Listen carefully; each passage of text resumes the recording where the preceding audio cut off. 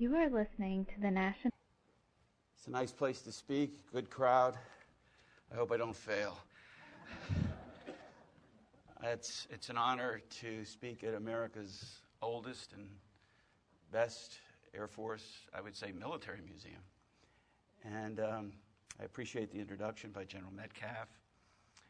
And I had a wonderful day here touring the facilities, the preservation effort.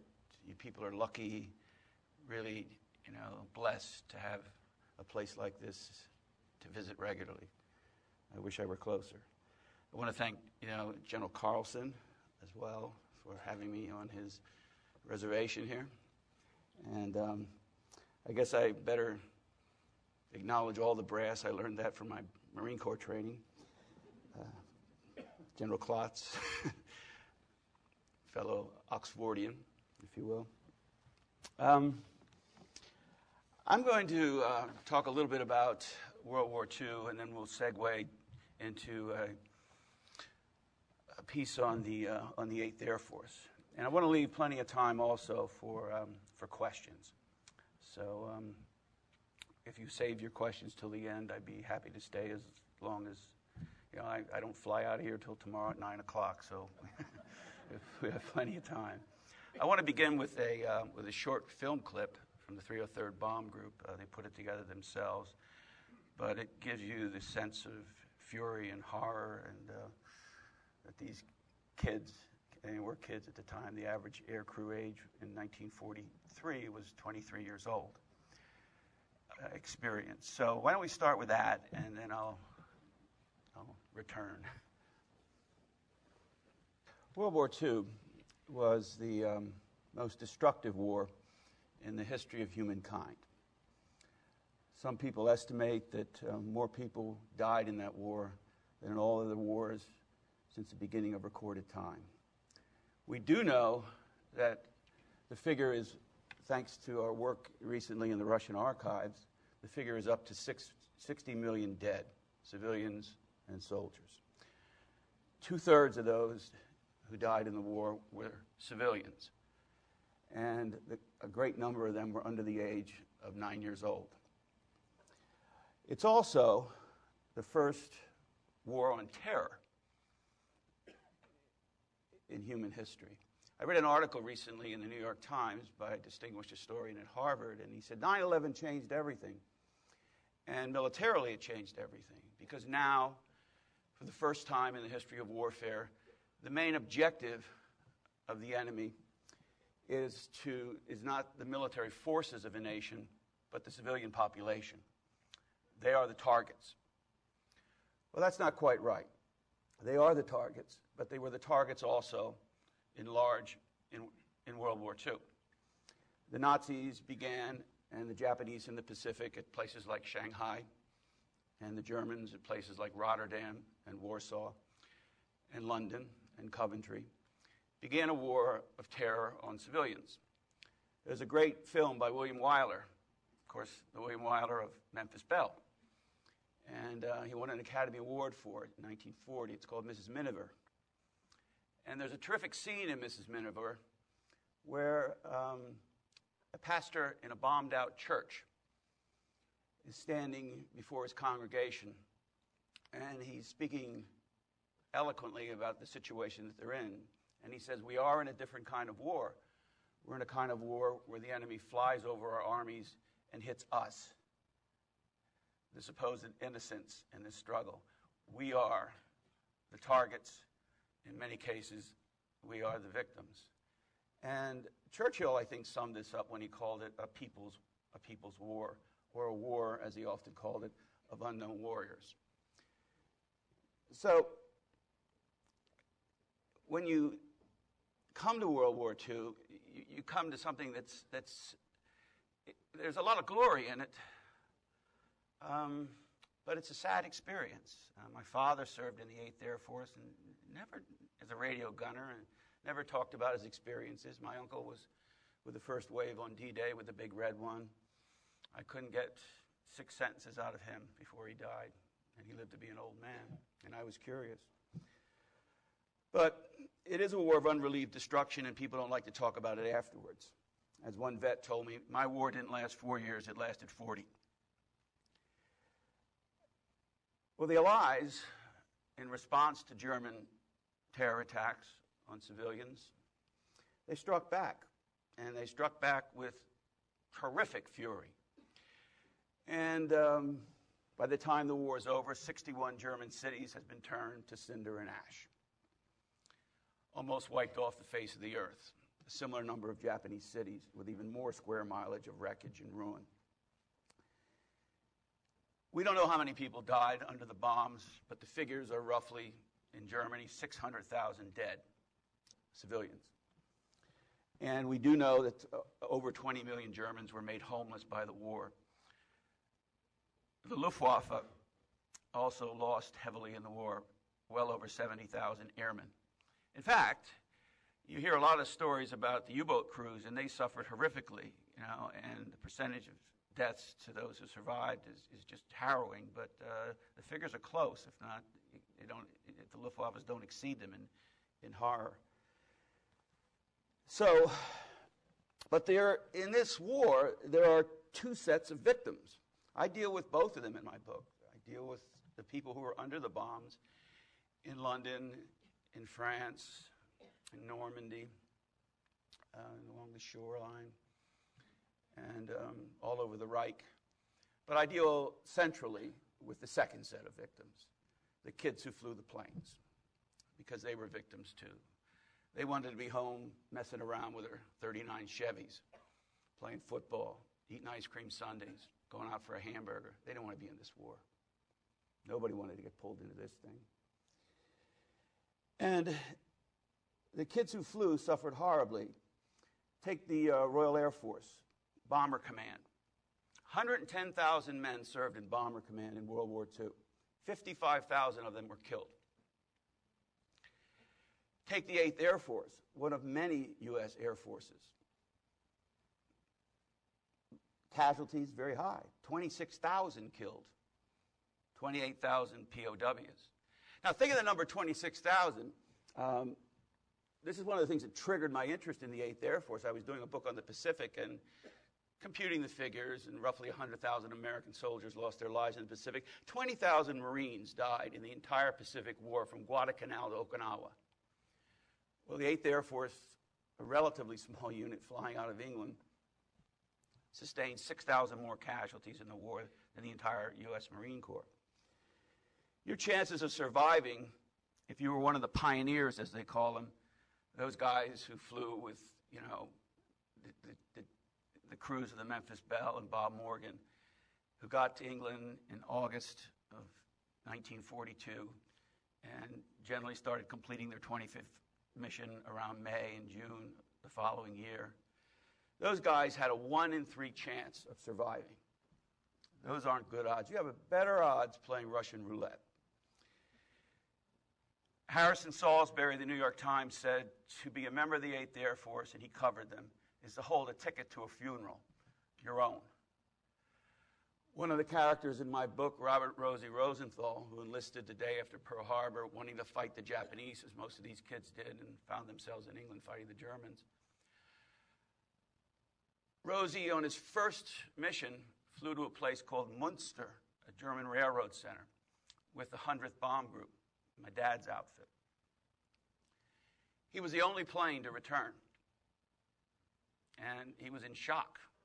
He got out of the plane and he burst out crying. He couldn't believe it. He looked around. He wasn't crying for himself. He was crying for the crewmen. He didn't even know. So this was a hard war, but it was also a brand new kind of war, which made it even harder. Nobody had ever fought and flown this high before. World War I is an air war, and it's terrifically savage. It's been romanticized, but it was savage. It was like trench warfare in the sky. World War II, though, is fought above 10,000 feet, at 20,000 feet, where the air is unbreathable. And the sun is actually your enemy, because you're seen, and to be seen is to be a target, a clear target. And the fresh air that we all like to breathe at that level at that height, of course, is a killer. It's because it's unbreathable. You can't, it's like going to the moon. When you go up that high, you can't survive without the aid of machines. And these machines have a tendency to break down.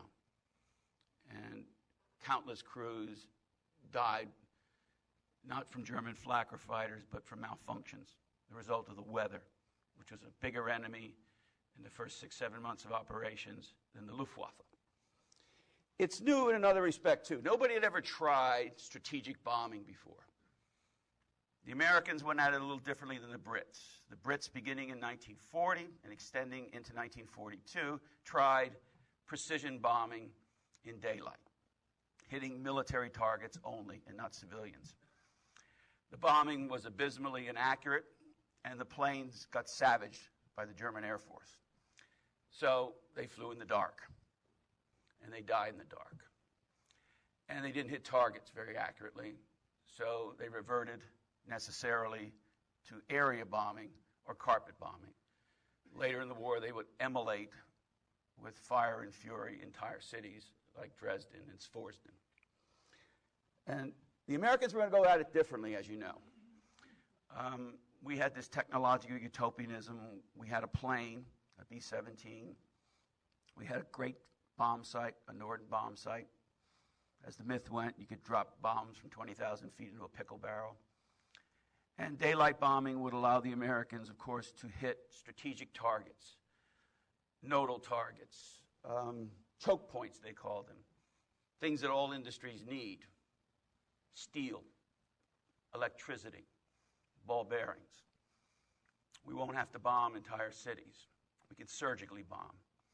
And we went in this with the idea that we'll fly so high with the B-17s and the B-24s and so fast that we'll fly above the flak and faster than the fighters.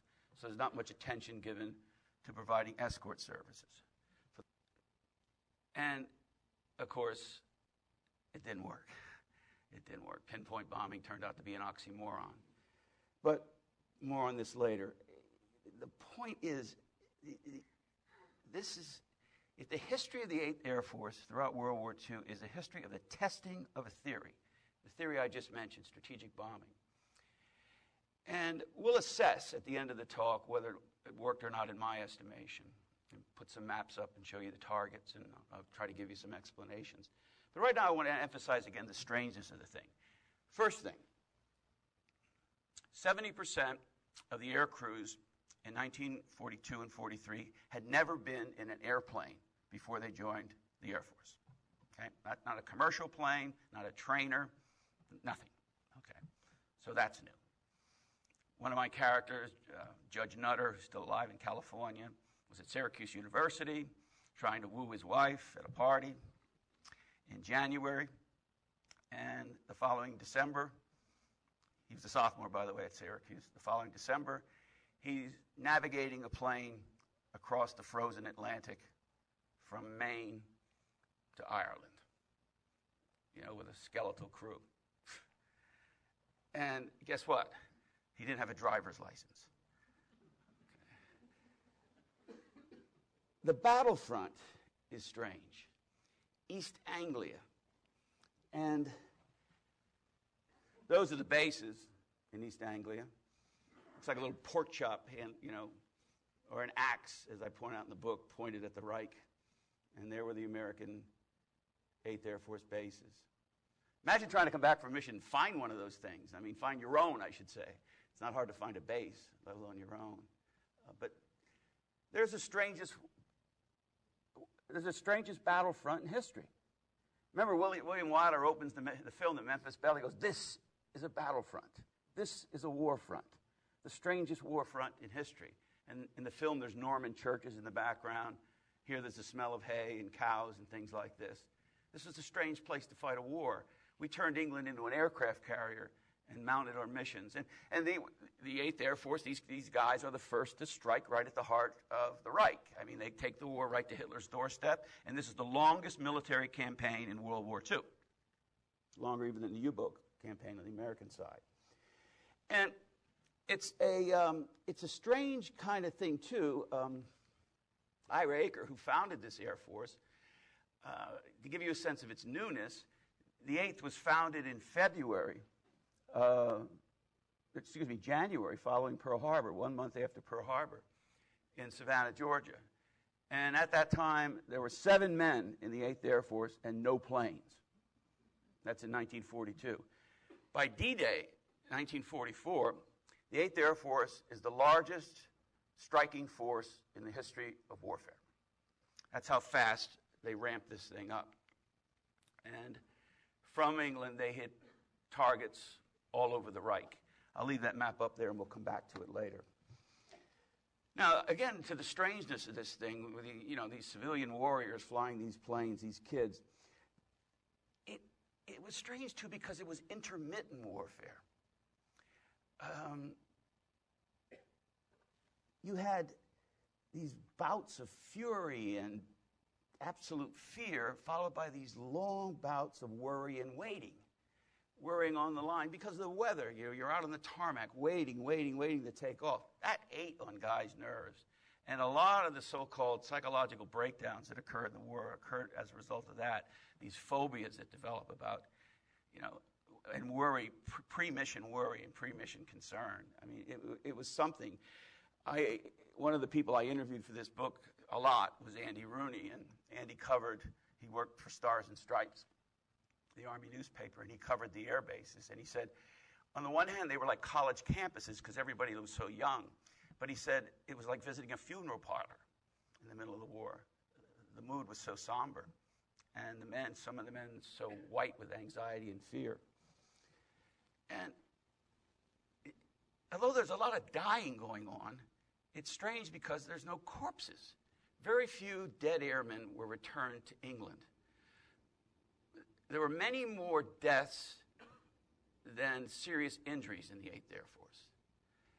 And when a plane went down, usually everybody went down and became, in a sense, lost to the war. Either they became an invader and got out with the help of the French and Belgian underground, or they became a POW, or they were killed in the crash, in the explosion.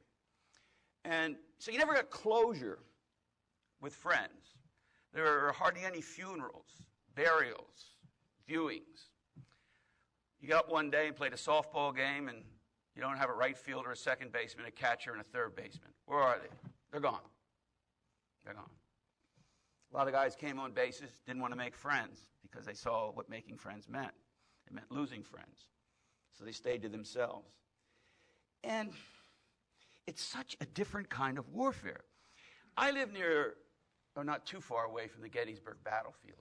And I can go to Gettysburg, and I can try to reconstruct in my mind whether or not Pickett was insane to make that charge on George Meade's position on Cemetery Hill from Seminary Ridge. And I can go to similar battlefields and experience the battle, as it were. Patton loved to do that, and only with ancient battlefields. But I can't do that with an air fight. All of a sudden, the air is filled with. Harrison Baldwin wrote a story in the New York Times during the war, and he said, in an average air raid at the end of the war, there were 500,000 people committed. That includes pilots, crew, civilians who were going to be hit, et cetera, radar, German installations, et cetera. Huge operation. And you have this furious fight in the sky with as many as 60 B-17s or Liberators going into death spins and hitting the ground. One pilot said he looked out the window and he saw haystacks burning. Well, they weren't haystacks, they were B-17s. And they were on their way with Curtis LeMay to a place called Regensburg. And yet, in the midst of the battle, you have the Luftwaffe pouring in on you 6 and 7 abreast and tearing apart these planes, and bodies are flying all over the sky. Engines, that have been blown off wings are flying around in the sky. Guys are going down in parachutes. Guys are going down in burning parachutes. Some guys are standing on their wing and just getting blown off. They don't have a parachute. A Luftwaffe pilot described it to me this way. He said, it was like a gigantic ashtray, 100 yards wide, like a football field, or he said a soccer pitch. And you just turn the ashtray with all its detritus and smoke and soot in it, and you turn it upside down. He said that's what it looked like, a junkyard in the sky. But then, he said when the Americans, when they left and we went back up, it was beautiful. The sky was clear, baby blue, the sun's out. There's no sign that there's a battle. You can never reconstruct a battle like this. Never. That's why so many Air Corps guys, in the Marine Corps, everybody knows what Taro is, Iwo Jima, beaten into you, you know. I spoke to the Air Force about this summer. They should teach the cadets the same thing. There were big air battles like Munster and Stuttgart and several Berlin battles and places like that, and Regensburg. But it should be taught. But you can't reconstruct them quite the same way. So you can't learn a lot of lessons about how to fight an air war. You can't learn a lot unless you fly with a cruise like Curtis LeMay did, and that's how he learned his lessons. And he was the greatest air commander of that war. And the other thing about it is, unlike a battle that's fought on the ground, and I'm not saying ground warfare is tougher than air warfare or air warfare is tougher than ground warfare. They're both hellish. But on the ground, you can retreat or you can reinforce. And who's telling you to retreat or reinforce? A general who's in overall command of the situation, of the battle.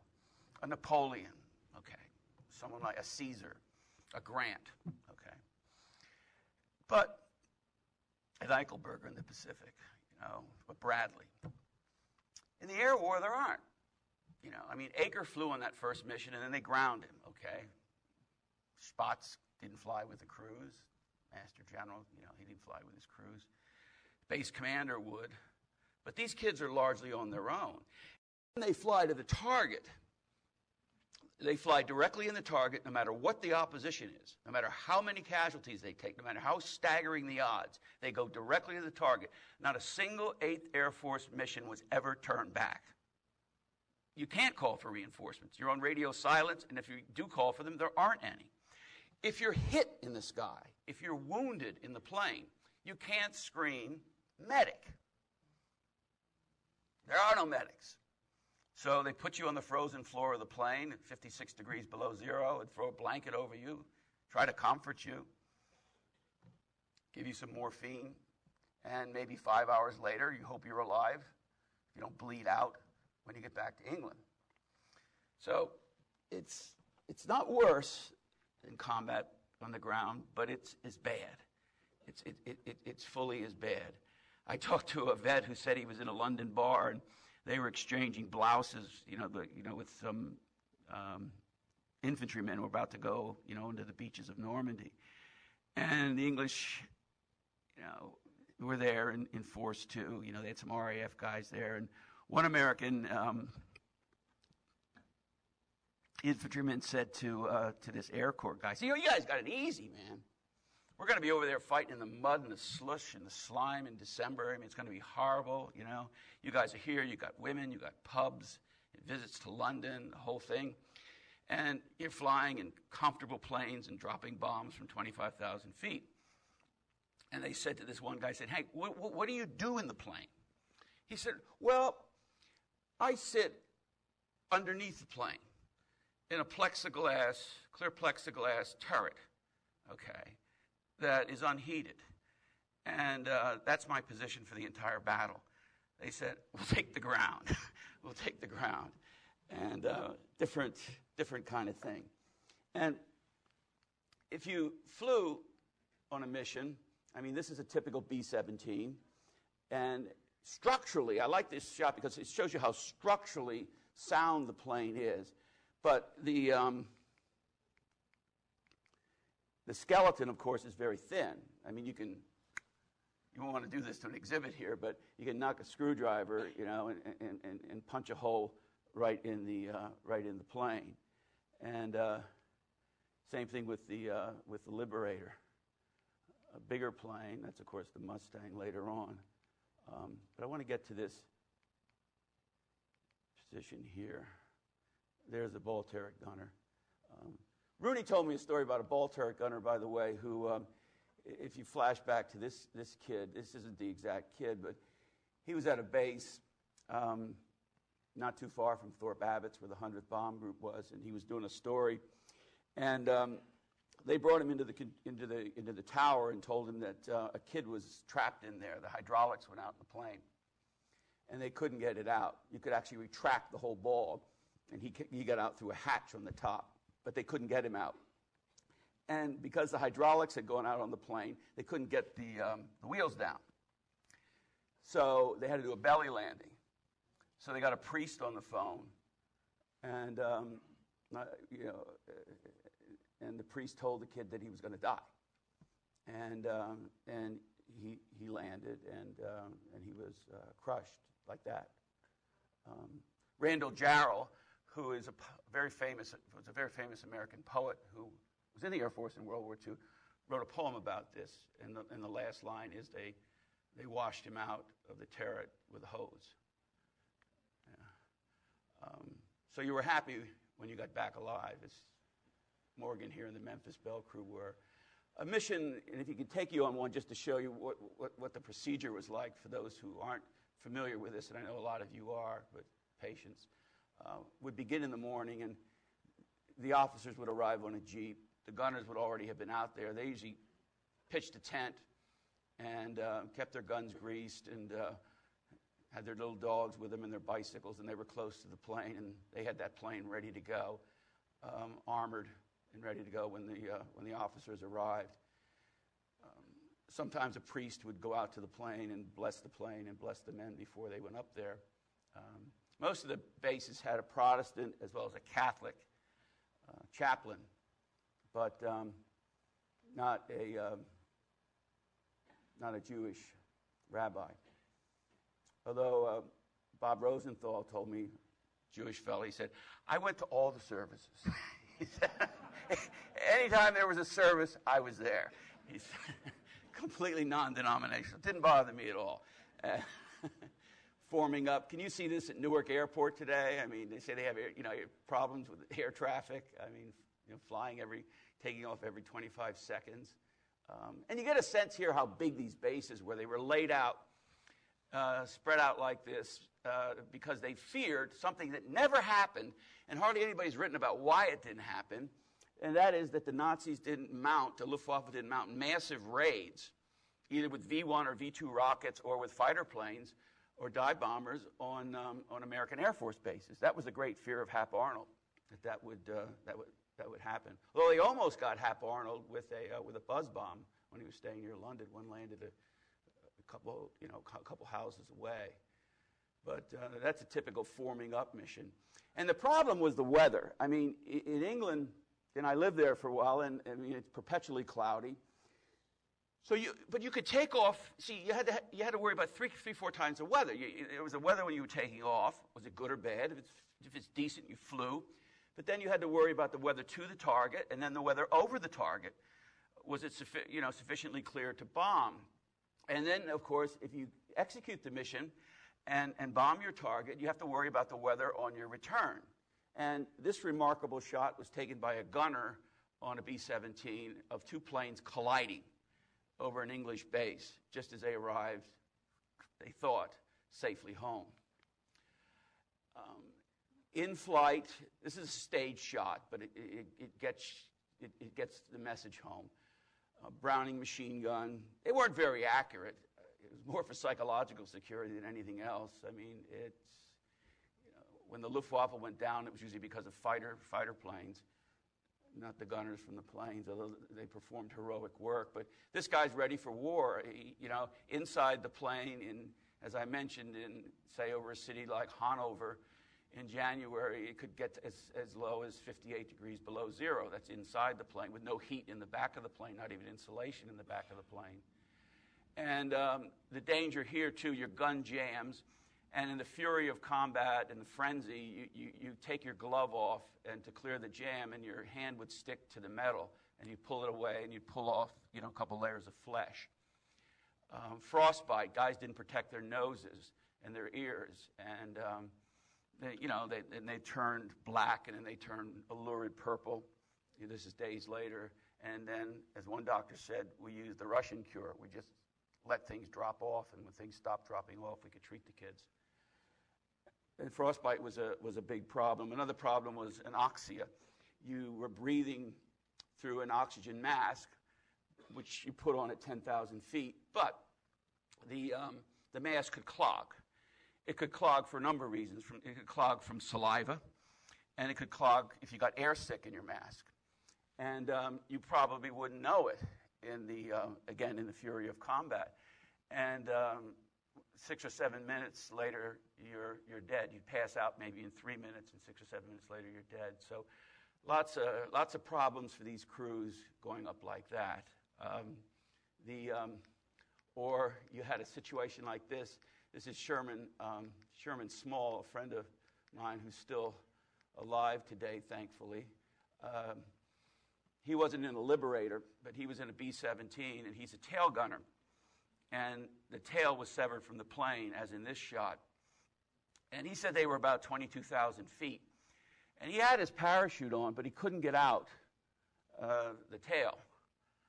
And he was kind of locked in there somehow. And he fell to the ground from 22,000 feet and lived in the tail. But what made it a little crazy for Sherman was, this was on a Monday. On Tuesday, he was flying again. And he thought he was okay until they hit Holland, where they ran into the German Ack guns. And he got what they call coastal fear, which a lot of guys had. But Sherman had never had it before. This was his 18th mission when he was shot down. He was working to 25. And he froze up. He developed one of those phobias that I talked about. See, a typical guy in ground combat gets ground down by the experience.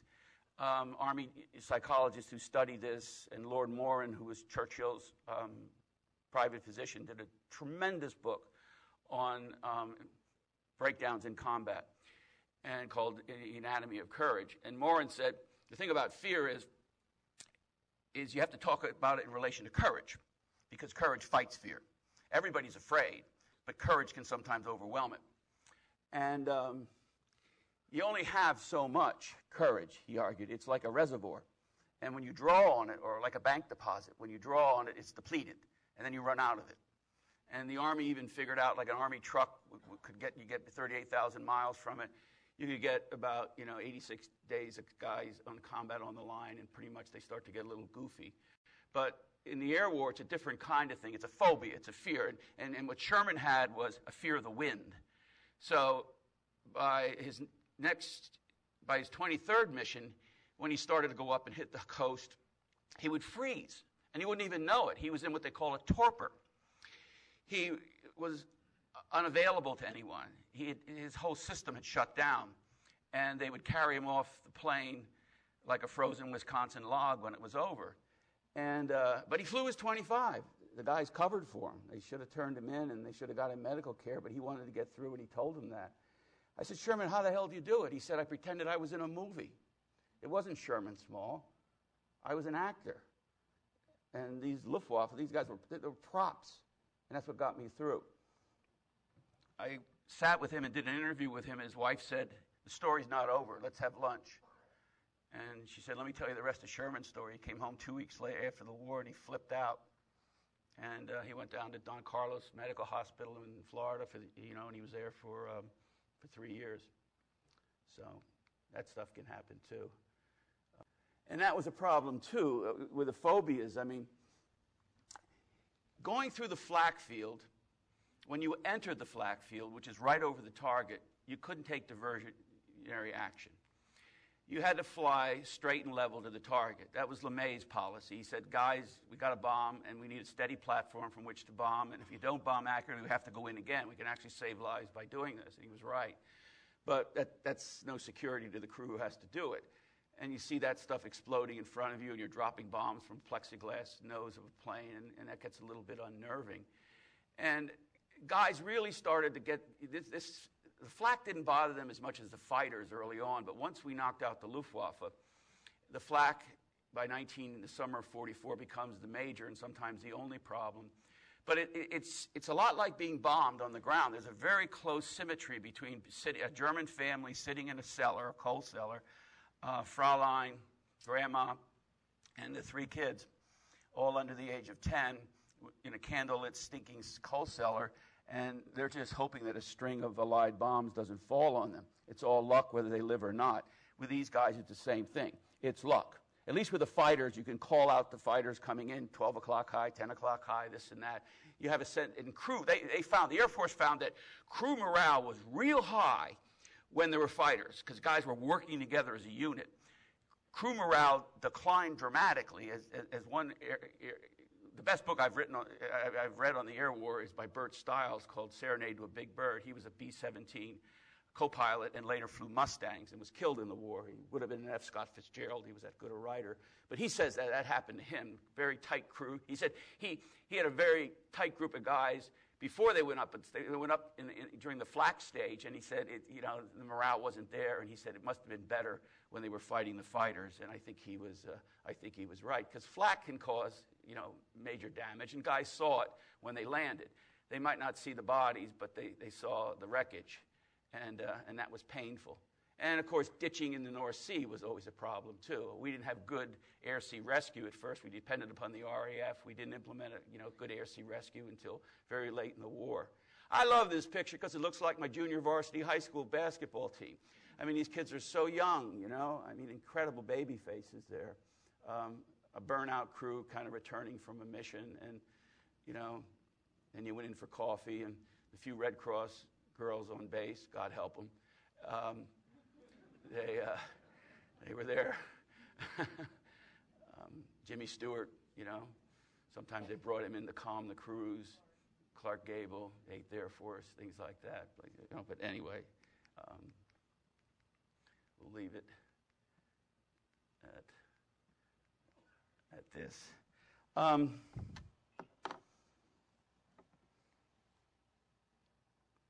The other thing is, how did guys, my students ask me this, how did they get in the planes? What got them in those planes?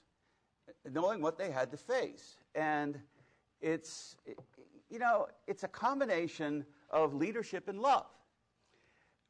Good leadership on bases by guys like Jimmy Stewart, who flew with his crews.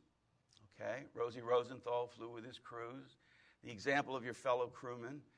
And isn't it interesting, I find, in my studies of warfare, both the Civil War and the American, World War I, World War II, you can't fight a sustained war.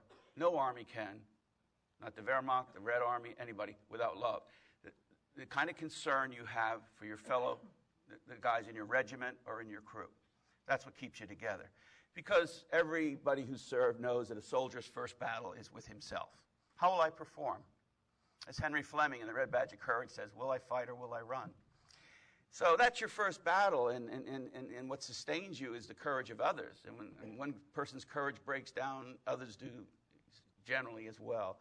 So that thing, that indefinable characteristic of love and concern, and this band of brothers idea, the Shakespearean idea that everybody's stolen, that kept these guys together. And they had good help when they broke down. They had a thing called Central Medical Establishment in England, and it was staffed by 6 or 7 of the most eminent, who would be after the war, eminent psychiatrists, not psychologists, psychiatrists, real medical men, and in the world, all went on to preeminence, and they did a terrific job with these kids. And I don't think, going back to my original idea of no generals, young crews, I don't think in the history of warfare so much authority has been placed in people so young. Whether they got to the target and hit it and knocked it out and got home depended in large on the leadership inside that airplane. Okay, the crew togetherness and cohesion. It's an immense amount of authority to lodge in several human beings. Now,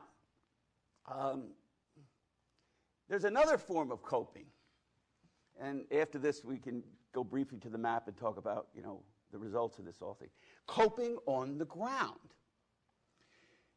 Because, as I mentioned before, 28,000 of these guys, 8th Air Force, over 34,000 total U.S. airmen in Europe, wind up as prisoners of the Nazis.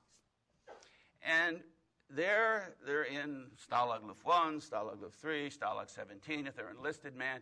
And early on they saw that they weren't going to be killed. But toward the end of the war, they didn't quite know what was going to happen to them. Would they be killed? Jewish airmen in particular didn't know what was going to happen to them. I have a somewhat humorous story of an airman. If you read my book, Louis Lovsky, and God bless him, Lou's still alive with his wife Molly. And Lou was on his first mission, and he got nailed with some flak, and he barely got out of the plane. He was a navigator and a liberator. And next thing you know, he's parachuting to the ground into Berlin. And as he said, not a friendly place, I didn't think, you know. And but see, Lou had another problem that day. And before they left from Kearney, Nebraska, a couple of the guys said, hey, you know, England, they got women over there, and the men are in Burma. And it's a great opportunity here.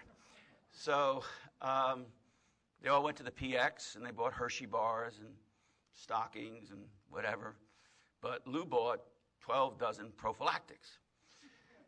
And I said to him in an interview, Lou, were you that sexually active? He said, no, I was a virgin, but I was very hopeful. And he said, but he stuffed them in his dress uniforms before he left England. And he thought to himself as he's coming down into the Reich, he thought, in 3 minutes, I'm either going to be dead or a prisoner. In either case, what they're going to do, and they did this quickly with downed airmen, they're going to go into my room and to my bunk in my barracks, and they're going to strip it, and they're going to take all my clothes and put them in a footlocker and send them home. And my mother, who's an Orthodox Jew, is going to open this thing up and said, did I raise some sexual maniac, you know? And but Lou was captured. He was sent to a camp. He arrived there the day after the Great Escape, and but he said his continuing war worry was what happened at home until another airman from the same base was captured, and he said to Lou when he saw him, just said, Lou, we took care of it. So he knew it hadn't gone home. Yeah. So coping there. And a lot of these guys, let me show you a shot of this. A lot of these guys became evaders, like that's Lou, by the way, on the right. And tough little guy from Lyndhurst, New Jersey. We took this picture. I got this picture from the 8th Air Force Museum. It's a great shot. This guy was an airman who landed in a apple orchard in France. And they were making cider at a nearby plant, and the owner of the plant is on the right. And he hustled this kid and got him away from the plane. That's his son on the right. And somebody jumped out in front of them and took a picture. And we had somebody show up at the museum with the picture, and it's on display now at the 8th Air Force Museum down there. So some of these kids were able to get out. Chuck Yeager was able to get out. He flew with the 8th Air Force as a Mustang pilot, and he was downed in southern France. And he was crazy enough to actually join the resistance. The Maquis picked him up, the French resistance, and they were messing around with some dynamite one day and to blow up some railroad lines to prevent the Germans from reinforcing the Normandy beachhead. And Chuck said, you know, hey, you guys don't know what the hell you're doing. And he said, my pappy was a miner, and I know how to handle explosives. And they told him, and some of them spoke English, they said, the minute you touch these explosives, you're a terrorist, as it were, to the Nazis. You're no longer a prisoner of war, okay? And now if you're captured, you're caught, you know, it won't be by the Luftwaffe police, you'll be taken into the Gestapo and you'll be shot. But he did it anyway, and they dropped him off in the Pyrenees when he taught them how to handle the explosives, and he carried another airman, over the Pyrenees. That airman was shot. Chuck picked him up and brought him to the other side and dropped him off and got back in the war. An incredible, incredible experience. And for everyone, the estimations are that I've interviewed a lot of Belgians about this and Dutchmen and things like that. The average estimate, right now is that one woman, and usually women ran these escape lines, one woman died for every airman that was saved. Because these lines were constantly infiltrated by the Nazis and broken. And so, coping there. And then at the end of the war, and I was going to use this as a first chapter in my book, but it's a concluding chapter, over 30,000 airmen were moved from camps in Pomerania, Poland, Lithuania, Prussia out of the way of the advancing Russian army. And this is in January of 1945. So they were told one night, in the middle of the night, I was talking to Nick Katzenbach about this the other day, who served as Attorney General under Kennedy. He was in this thing. And he said, just woken up in the middle of the night, told to go out in the cold. And he said, we feared leaving the camp. That's what we feared. We were safe inside the camp. Because when we were going out of the camp, we were going to march through the towns that we bombed. And I don't think there's anything like this in the history of warfare, where 30,000 warriors marched through the country, they destroyed with their bombs, turned into a flaming brickyard, and they marched through the very streets of the towns, by the very families whose children they've killed and things. Unbelievable experience. They were lost to the Red Cross. Eisenhower knew about it. Churchill was pressing for rescue missions. And 86, 87 days later, they started to show up at a place called Moosburg. It's like the European Bataan Death March, and hardly anybody talks about it. And hundreds of these guys are alive today to tell their tale. Hundreds of them. Did bombing work? Was all this suffering worth it? Yes and no. And we can talk about this extensively in the Q&A, but just a rough outline here. It did not work for a long time. When we were bombing U-boat pens on the Brittany coast, we were bouncing our bombs off bunkers that were 6 and 7 feet, U-boat pens that were 6 and 7 feet, of reinforced concrete. So they bounced off, and the bombs did like ping pong balls. And we were getting massacred by German flak and fighters. So we're losing planes, and we're not hitting targets. That's the theme, of course, of 12 O'Clock High. Those are the pioneers, the Bob Morgans in the early years. Then the war becomes one. The following year, 1943, we go into Germany. And we start mounting deeper penetration raids, all the way to places like Regensburg and Schweinfurt and places like that. And those raids without escorts are terribly, the guys suffer unsustainable casualties. By October of 1943, there's a myth about this, by the way, that the Air Corps was going to call off the air war or fold itself into the RAF, or they stopped bombing because they took too many casualties. That's not true. You read the orders and everything like this. The head of the 8th Air Force at that time, Ira Eaker, was ready to go into Germany again and again and again and again in December and January without escorts. It was just the weather that held him up. And the record proves that. He was relieved of command that January by Hap Arnold, and they put in Doolittle. And Doolittle, was under tremendous pressure because Eisenhower had taken over the 8th Air Force, and he said everything has to be commingled, all the forces in England, the British and American forces, strategic and tactical, have to be brought together to make sure that the Luftwaffe doesn't, disrupt the cross-channel invasion. I mean, I stood on the cliffs of Normandy with Tom Brokaw and Steve Ambrose, and Steve was trying to explain, to Tom, who was going to do a documentary on this, how these kids got slaughtered on the beaches like this. And, I was thinking to myself, it's who wasn't here that was important. If they had had a U-boat threat at that point, but they didn't. The U-boats had been knocked out of the Central Atlantic by May of 43. Or if the Luftwaffe had been there, it couldn't have happened. Churchill said this in 1940. Unless we kill the German Air Force, there can be no landing in Normandy. Well, Doolittle understood this, and he released the fighters to fight the German Air Force. But he had a new plane, the Mustang, the miracle plane that nobody said could build. Even the Germans didn't think they could build a fast fighter that was also long range and could handle punishment. And now these fighters could fly, actually, with drop tanks even further than the bombers, who were laden down with really heavy bomb loads. That's what determined the range of a bomber. So now Doolittle went around and he told the air commanders that basically they were going to bomb prestige targets, not ball-bearing plants anymore or electrical grid or anything like that. They're going to hit Berlin, for example. Targets where the Luftwaffe had to come up, and the purpose of bringing the Luftwaffe up was to have the Mustangs massacre them. And the bomber boys understood this. They were bait. They were over there to be bait. They didn't care. Spaatz didn't care what they bombed as long as they brought up the Luftwaffe. And then they told them the unfortunate news that they're extending their missions to 35. and so they're flying more. And I think there ought to be a monument on Omaha Beach to the 8th Air Force and the Tactical Command as well in England. Because think about this. There were 10,000 American airmen who were lost in the 5-month lead-up to D-Day. We suffered 6,000 casualties, not killed, casualties, about 2,000 killed on D-Day, on Omaha and Utah Beach, almost all of them on Omaha. Well, if you factor in the Battle of Normandy, in the Bocage, there were 18,000 airmen killed to make the landing possible. And they should have a cemetery. They should have a monument. That's part of the story. And see, that is the most important air victory of the war because it allows the invasion to take place. It also clears the skies of German pilots.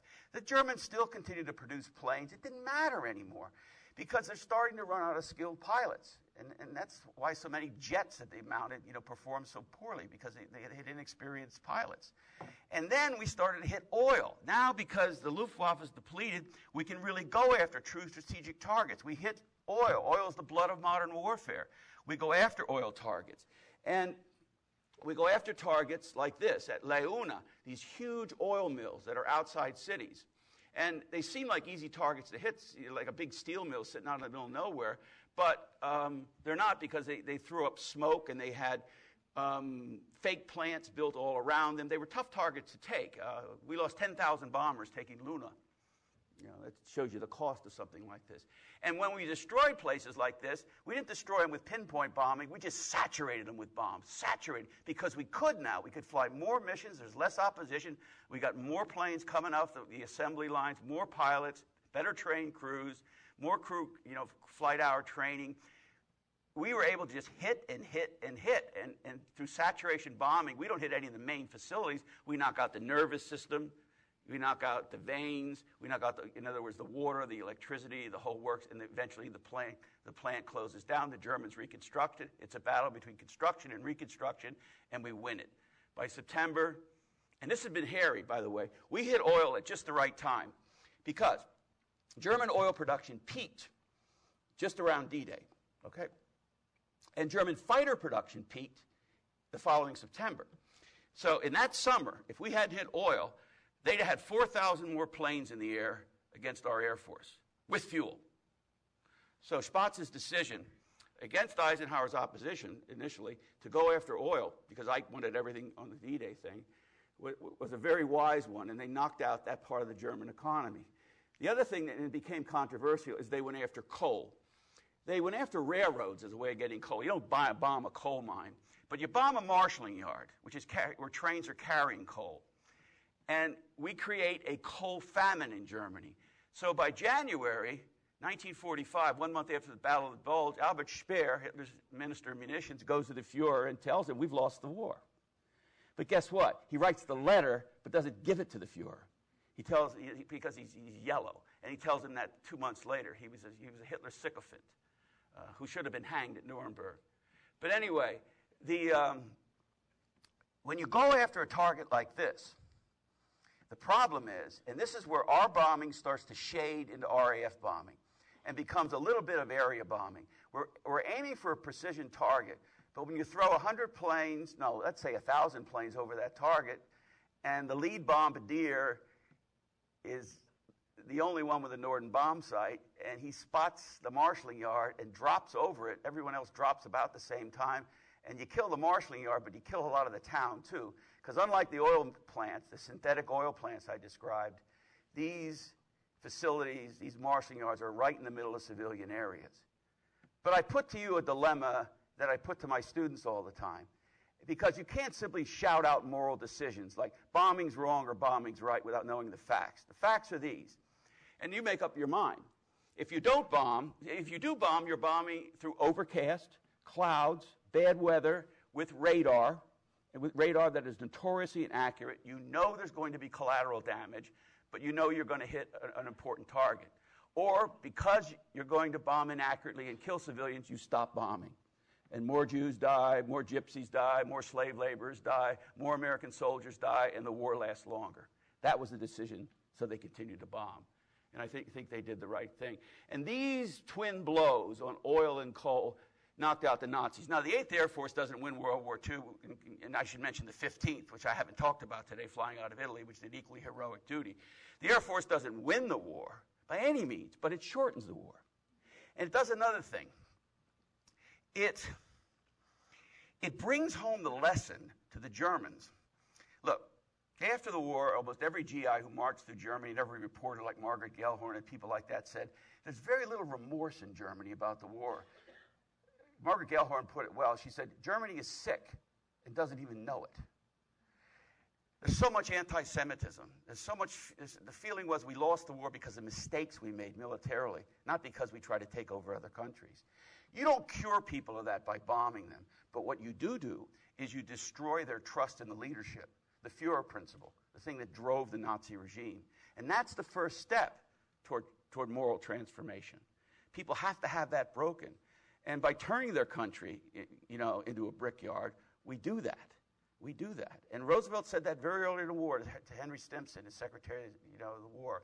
He said the Germans have to feel, unlike they did in World War I, when not a single battle was fought on the Heimat, on German soil, they have to feel the fury of war. And it's a horrible way for them to experience a transformation like that. A second thing, too, in a recent German volume on the air war, they point out very importantly, and I've argued this long before, and to everyone I could talk to, there's no question to me, but if the war had lasted into August, it ended in May, that's only a couple more months. If it had lasted into August, we'd have dropped the first atomic bomb on Berlin. And we'd have dropped the next one on Hamburg. Now, I talked to Paul Tibbets. He said when he was trained equally to drop a bomb on Japan or to drop a bomb on Germany. At the Dugway Proving Grounds in Utah, they constructed a model German village and a model Japanese village. Neighborhood, I should say, not village. They even brought over an eminent architect, Eric Mendelsohn, to do it, the Germans thing. They were going to hit both targets, either one. They'd have lengthened those runways, they'd have brought over B-29s, and they'd have bombed Germany to smithereens. It would have been 100 Dresdens. So it would have been a very different kind of war. And it's hard to contemplate. You can't conjure the whole thing up, but I think that would have been a different kind of world we would have been living in if we had done that. Major atomic warfare against the Germans. Now, your museum has a great little slogan that you preserve the stories. And I think that's the most important thing you can learn from stories like this about the 8th Air Force and the individual stories of the heroes who flew the planes and the heroes who didn't come back. And I just want to mention one, and because he died recently and was a friend of mine, Robert Rosie Rosenthal. And his story sums up this whole thing. Rosie joined the Air Force, as I mentioned to you before, on Pearl Harbor Monday, wanting to be a fighter pilot in the Pacific. Well, he said, that's the Army. I became a bomber pilot in Europe. And he flew 52 missions. When he finished 25, they said, Rosie, go home. And he said, I'm not going home, because he was a little older than most guys when he went in. He was a lawyer at the time. He'd gone to Brooklyn College and Brooklyn Law. In fact, he's in the Brooklyn Athletic Hall of Fame for both baseball and football. And he had been in New York City in the late 30s. He used to go in to buy jazz records. He loved Duke Ellington. And he also stopped at the cinema to see the newsreels. And he saw the newsreels of Hitler. And he said, I was a Jew, but Hitler was a menace to mankind. It wasn't the Jews. He was a menace to mankind. A nation had dropped into barbarism and needed to be stopped. And he said, the thing that stuck in my mind was not the pictures of the Fuhrer and the salutes and all that bullshit. He said, the thing that really stuck in my mind were the beatific smiles on the faces of German men and women as they saw the Fuhrer, like he was some demigod dropped from the skies. He said, there was a nation that had become sick, not just one man. And so he said, I'm going to fly until Hitler's dead or I am. And on his last mission, and we're putting him up for the Medal of Honor, as I speak, on his last mission, he was flying over Berlin on February 3rd on a big raid. And his plane was hit, and he hit the bailout bell, and the crew got out. One guy lost a leg going out. It was, everybody was in such a hurry and everything, but, And then when Rosie was in the plane alone, and this is the third time, he will have been shot down for the third time, he couldn't get control of the plane. to the point where he could get to stabilize it, put it on automatic pilot, and get to the escape hatch. So he said it was like quicksand. He was like trying to move through the quicksand. But eventually he did get out, and he parachuted out at a pretty low altitude, who knows, maybe 5,000, 6,000 feet. And he landed right in the middle of a firefight between the Wehrmacht and the Red Army, because he was behind Russian lines. And he just says, I hope the Reds win this one. And,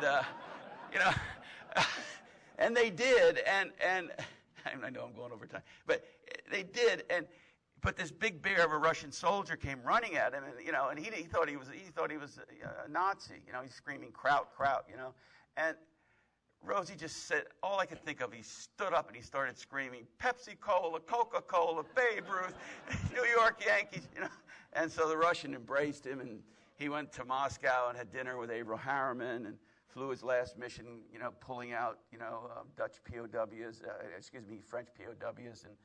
But the great ending of the story was he was back at his law firm. He'd only been there a week, a big Manhattan law firm. And he went back, his war was over, and it's the summer and August of 1945, and then just after that, the surrender on the Missouri. And he starts to read. Oh, by the way, he tells me, he's sitting at his desk and he said, I thought this was the most exciting job in the day, but in the world. But after what I've been through, it was boring. A law firm compared to that.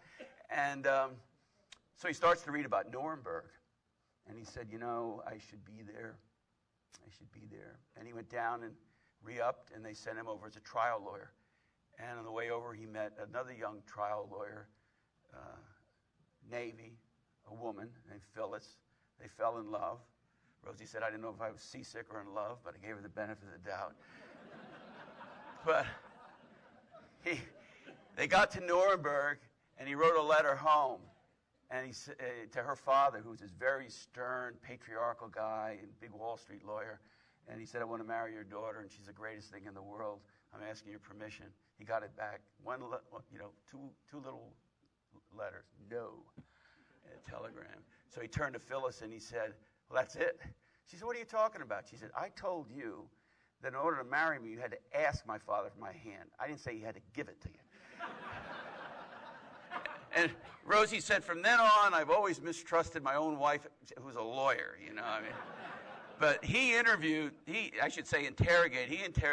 Goering before he committed suicide, Jodl, Keitel, Field Marshal. Albert Speer called them nodding donkeys because they nodded, every time Hitler said something.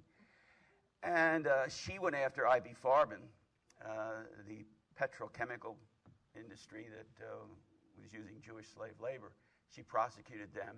He had a chance also to go after guys that had prosecuted American airmen. In one case, a German doctor had beheaded an American airman, boiled his head in water, and used it as a decoration in his house.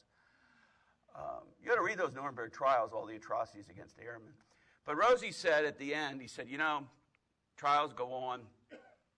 These guys, he said, just seeing them, those former strutting Nazis that I saw at the Nuremberg rallies in the films back in New York at 37 and 38, seeing them now reduced to this, out of uniform, cowering, waiting for the hangman, he said was a closure I needed. He said, my war was over.